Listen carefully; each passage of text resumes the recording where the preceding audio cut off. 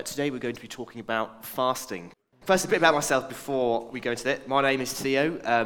I'm 17 years old. I've been at Riverside for approximately 14 of those years, and I'm doing A-levels. I'm doing maths, chemistry, physics, and further maths A-levels. I've been asked to talk to you about fasting today. I've got 3 points here from the verse we've already heard, namely, what did it mean for Jesus / the church through history? What does it mean to us now? And tackling it and enjoying success with it in today's world. Firstly, we have, what does it mean for Jesus / the church through history? Obviously, I've only been alive for 17 years, so I'm lucky enough to not been too hungry. But I do know that having become a teenager, you kind of start eating for the sake of eating, really. And it's good, but it's not, like I was saying, that's good. Just briefly about this. So before I go into this point, every year, Andy King, the youth pastor at Riverside, he likes to take all the youth on a Christian festival called Soul Survivor. It's 5 days camping in a muddy field. It's good if the weather's good, and it's not good if the weather's not good, obviously. But whenever I go, I like to buy a little wristband. You can buy them around the place. They're all over the stuff. And this, a couple of years ago, I bought one which had this acronym on it, WWJD, which of course stands for... Good. Martin's on phone today. So, what would Jesus do? And I think that when we look at fasting within a Christian context, this is really important because Jesus did it. I know it sounds trivial, but hear me out. So, when we look at what Jesus' lifetime through the scriptures in the New Testament, he obviously did lots of crazy things, miracles and all stuff. He went to a lot of parties, though. He did a lot of celebrating. We've just had celebrating as the last few series.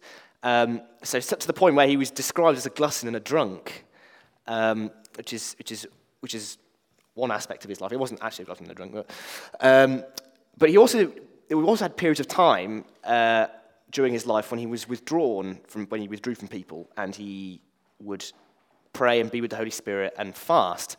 So one of the best examples is just after he's baptized, and he goes into the desert for 40 days, and he fasts. And I guess what I'm trying to say here is that when we look at fasting, the first thing I'm going to put to you is that in a Christian life, we balance having the celebration and the quiet. And so fasting, I think, is a great way to tap into that quiet aspect of things, because before you fast, you can reflect upon what you already have with your life, what you brought to the table for God. And you can say, right, I'm going to take one thing out of my physical needs. I'm going to take one thing out of be it food being the classic example, and hopefully, in the hope that it will accentuate my spiritual self, and hopefully I can find a way in which I can improve it in the absence of that physical need.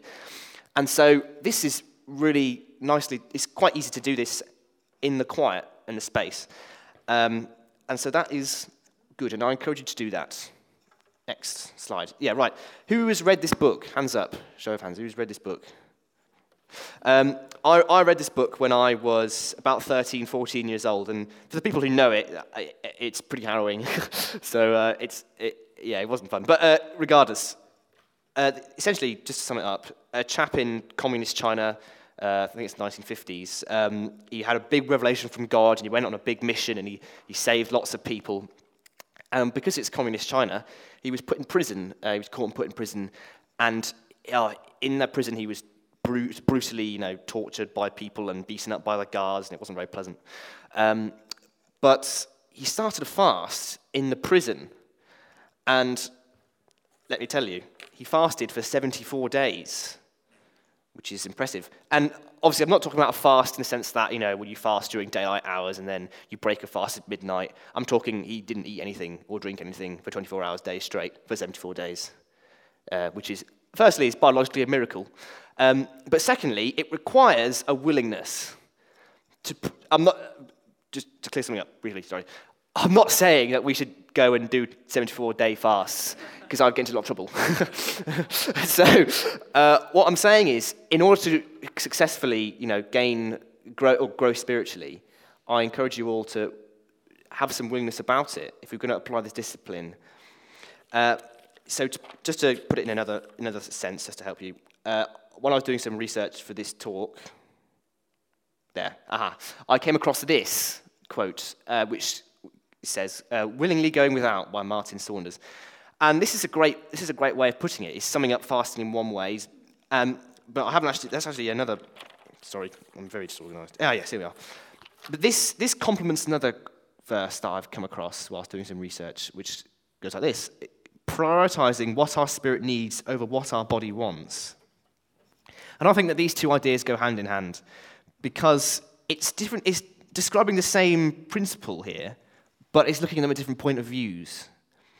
We might say fasting could be willingly going without. We have to make a sacrifice. We have to be willing. We have to try and focus and put our energy and, have some sort of direction with this fasting here. But God sees it as a prioritization.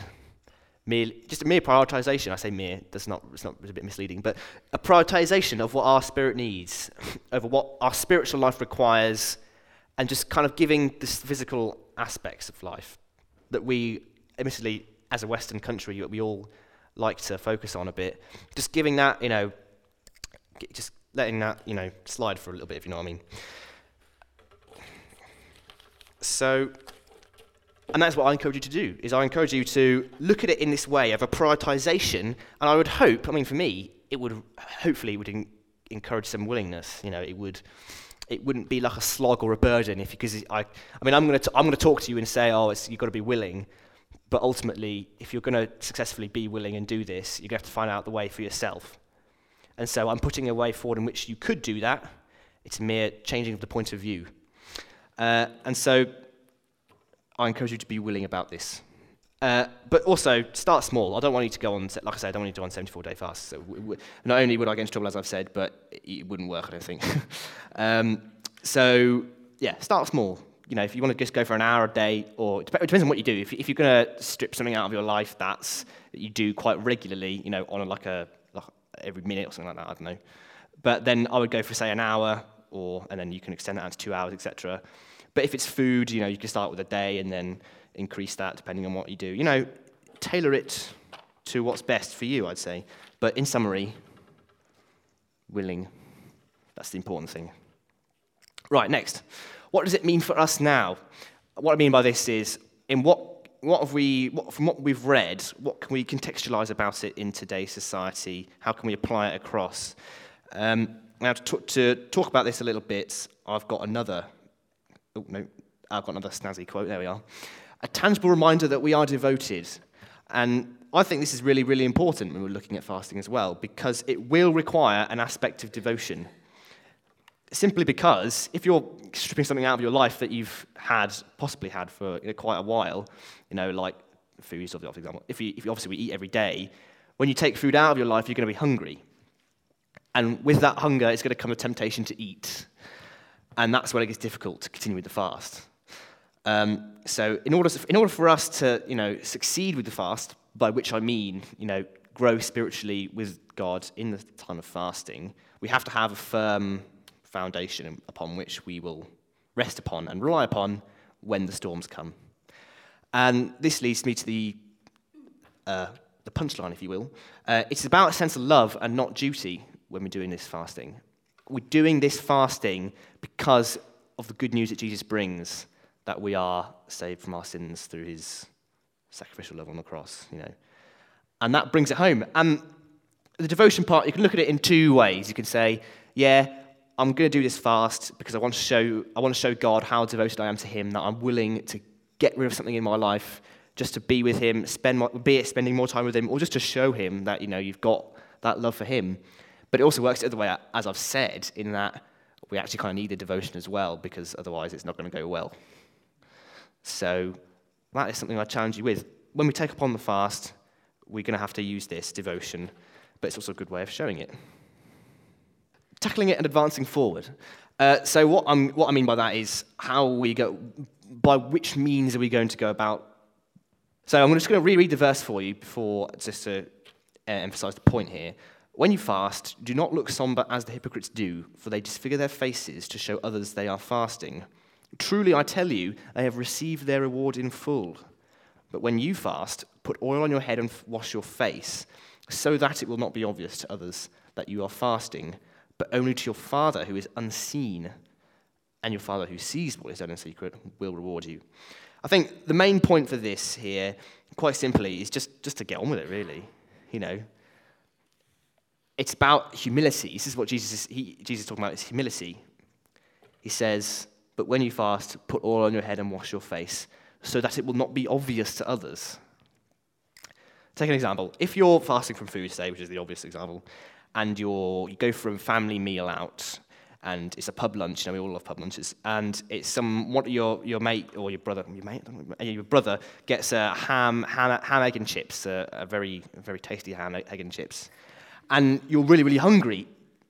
If you start saying things like, oh, I really love that, I really fancy some of that nice food you got there, oh, I'd fancy some of that chocolate cake or whatever, and if you're letting everybody know that you're fasting, then what's the point?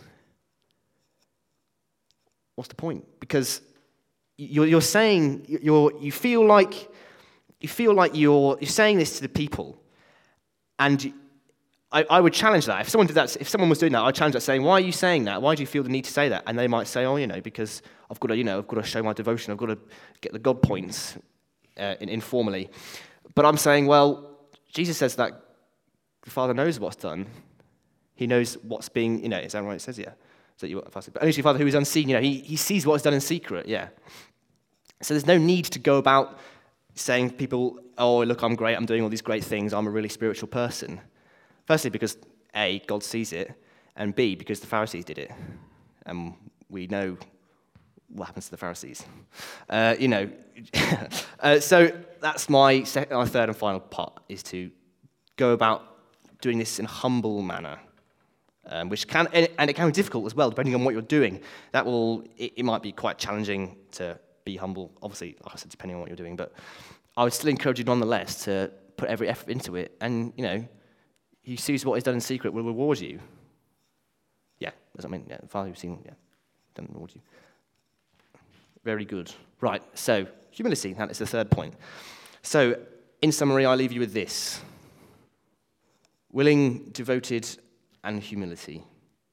Can we as a church try and incorporate these ideas when we're fasting? Can we as a church look over our current selves, without making excuses or without explanations, and saying, are we doing these things when we fast? Are we fasting even? So I'm going to leave you with that.